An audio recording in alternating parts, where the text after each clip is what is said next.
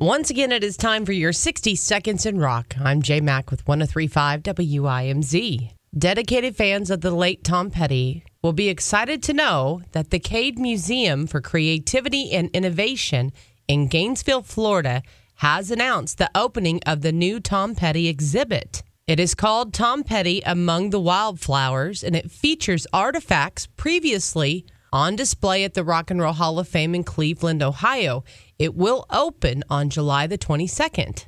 This exhibit explores the joys, pains, and creative awakenings that Gainesville native Tom Petty experienced while writing Wildflowers, which was released in November of 1994. This exhibit will give guests a first-hand account from Tom and the Wildflowers team about the album's spirited creation.